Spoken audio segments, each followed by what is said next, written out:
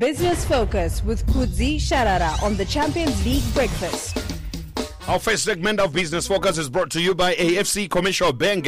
Your smart wallet is called DigiPay. This you can access it by dialing star 276 hash from your smartphone or from your greatest of all time, the GOAT Kambuzi. You can access star 276 hash and be able to send, receive or transact on the go with our smart wallet, the DigiPay. Won't believe it's all about us. Get us off AFC Commercial Bank. Good morning to you, Kudzie. How are you doing? Good morning, Tinashe. Good morning, Patsani. Good morning, everyone. Let's start off by taking a look on the Zimbabwe Stock Exchange.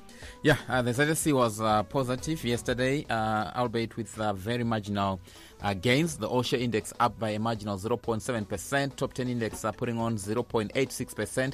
And the VFAX up by 0.19%. So not any significant gains there. The First Mutual Property putting on 3.77%. That was the top riser. You can see there the market isn't showing any direction at the moment. DZL up by 3.48%. Delta 2.51%. Citco and FBC also amongst the risers. The losers were led by Edgar's down by 8.46%. CBZ easing 1.61%. BAT, Ecocash and Star Africa were in the top 5 losers, however, with losses below 1%. The bulk of the funds that were invested yesterday went into Delta, about 605 million. Econet got 552 million. FBC, Ecocash and NMB also got a sizable chunk of the funds that were invested.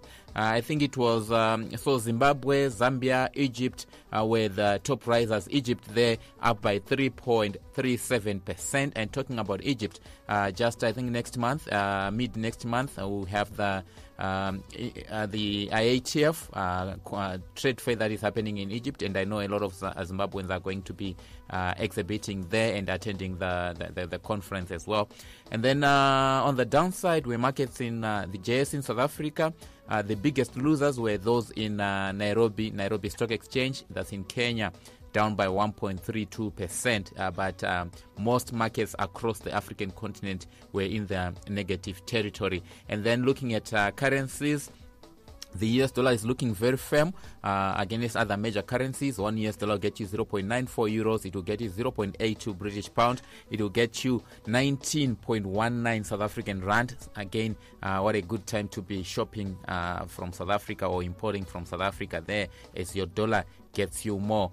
Same applies with Zambia, where $1 US gets you 21.82 Zambian kwacha, as well as in China 7.31. That's what you get for every dollar. You get 7.31 Chinese yuan. So you can see there it's a good time to be importing from all these countries. If you're making your payments today, your dollar gets you more. So that's how the markets are looking like. And then looking at the so that's how the markets are looking like. Okay. Yeah. All right. So this is Business Focus, our first segment, brought to you by your smart wallet from AFC Commercial Bank, which is DigiPay. You can download it on App Store, DigiPay, and or you can do the short code star 276 hash. Be able to send, receive, and transact effortlessly. Simple. So, Kudzie, last week there were no trades on the VFAX. Any luck this week? Yeah, you mean ZMX? That's Zimbabwe Mercantile Exchange. Yes. Yeshibagi, yes. Not only Yeshibagi, but Sani. They also grain. So there is maize, there is soybean, there is wheat, there is millet, and all sorts of. South Africa kuriku matrades are kuti netsei, because if you look at yesterday, you remember last week there were no trades, and then yesterday only 7.58 tons were traded, and those are the only ones that were on offer. 7.58 tons that were sold at the Aspindale from Aspindale warehouse. But the government should have protected my interest, Edu, prior to everything. It's actually protecting our interests. If you look at it outside, so I think what they are trying to say, Pakistan, is to say, Imimi, we are facing El Nino which might result in poor harvest, right? And they're saying chirimudura ichi ngatichichengetei anditi timbotenga South Africa kwachakachipa, because next year South Africa, if there is drought across the Southern African region, next year demand for maize from South Africa and other markets will be very high, which means prices for maize in South Africa next year will be very high. Saka singatimbochengeta ichedi. Saka toda South Africa tochengeta futhi. Tochengeta futhi. Tisona Joseph abemafrika. Exactly. But when you look at this, Kudzie, what is the main reason why we don't have trading at ZMX? I think one of the main reasons is that because if a Zimbabwean farmer is offering maize at $315, right, and you can actually import it from South Africa and land that maize below $315, you'd rather import. Yeah, you get what I'm saying. So I think also farmers are saying, okay, why should I sell my maize today when it's at $315, when there is a chance that in January next year or next year after March and we have had a poor harvest, I might sell this maize at more than $315. So you might decide to keep it in your granary. So this is what is happening, and hopefully it will not get to that. We will be able to harvest enough. That's why the Ministry of Agriculture is pushing for Mvudza in Twasa, where at least you can you'll be able to harvest at a household level. So Mvudza, they at a household level where you know makombako, how many plots you want, and then you can manage to have household food security. Mvudza is not rayo for commercial purposes. It's for household food security, to make sure that each household has got enough. So somebody says, but SA maize is GMO. How far true is it? I think it is. I think it is a GMO. If I'm not mistaken, I think it is. But what so importing GMO, to know if in Vumidzwa, remember, paka Vumidzwa ma commodities for South Africa no Vumidzwa, even though some say, remember, pani pataka mbo importa uchiyo in my ages. Not for below 12. Yeah, I remember. Yeah, my age restriction stuff. So I think it is GMO. But all the same, at sutingachiyo chizoringwa munomu. Tutingachiyo for milling. I think one to varitori paine ma officials ananga chita make sure chibage ichi chiri kunanga straight kana iri a milling company that has imported that maize chino yachakananga straight for milling achizowanikwa chakuchikarwa muminda. This is our first segment of Business Focus, brought to you by AFC Commercial Bank. Your smart wallet, it is DigiPay. You download DigiPay, spelled DIGIPAY, on App Store, and you'll be able to transact on the go. You can also get to use the short code *276#, and at the end of the day, when you've got it, wagwita say. Welcome to our second segment of Business Focus, brought to you by Old Mutual. So Kudzie, I understand, I've been following this a lot. The IMF was in town, and of course they concluded their mission yesterday. But what were the major takeaways from their statements? Yes, thank you, Tinashe. So yes, the IMF team was here for what they call a staff visit, where they come to look at recent economic developments and the economic outlook for Zimbabwe. And yes, they are talking about that the Zimbabwean economy will obviously grow this year. They are in agreement with government that the Zimbabwean economy will grow by 4.8% in 2023, because of they are speaking of structural reforms in the agriculture and energy sectors. I think we have seen a lot of activity in our agriculture sector, where we now have beaten several records in terms of wheat production, tobacco production. But something you wanted to say something? Yeah. I'm telling you, restructuring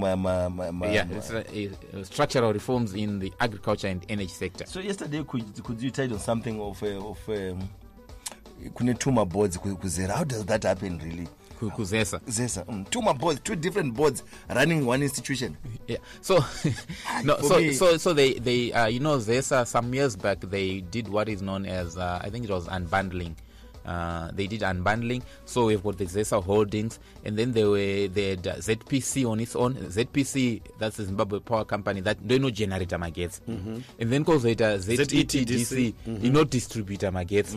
And it Kunemang, I think Powertel is also under ZESA. So to my companies, but each of those companies engage a body, body. So it's top heavy.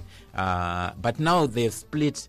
ZPC, Gazrama Gates is now under, Mutapa Investment, investment. What's that? That Mutapa Investment Sovereign Wealth Fund, Zimbabwe. That's where ZPC is now. Saka ukukwasara ZETDC. Saka we're asking, why do you need a board ZETDC and another board ZESA? Who reports to who? ZETDC report ku main board. ZESA Holdings. ZESA Holdings. Lead one executive chairperson, Sydney Gata.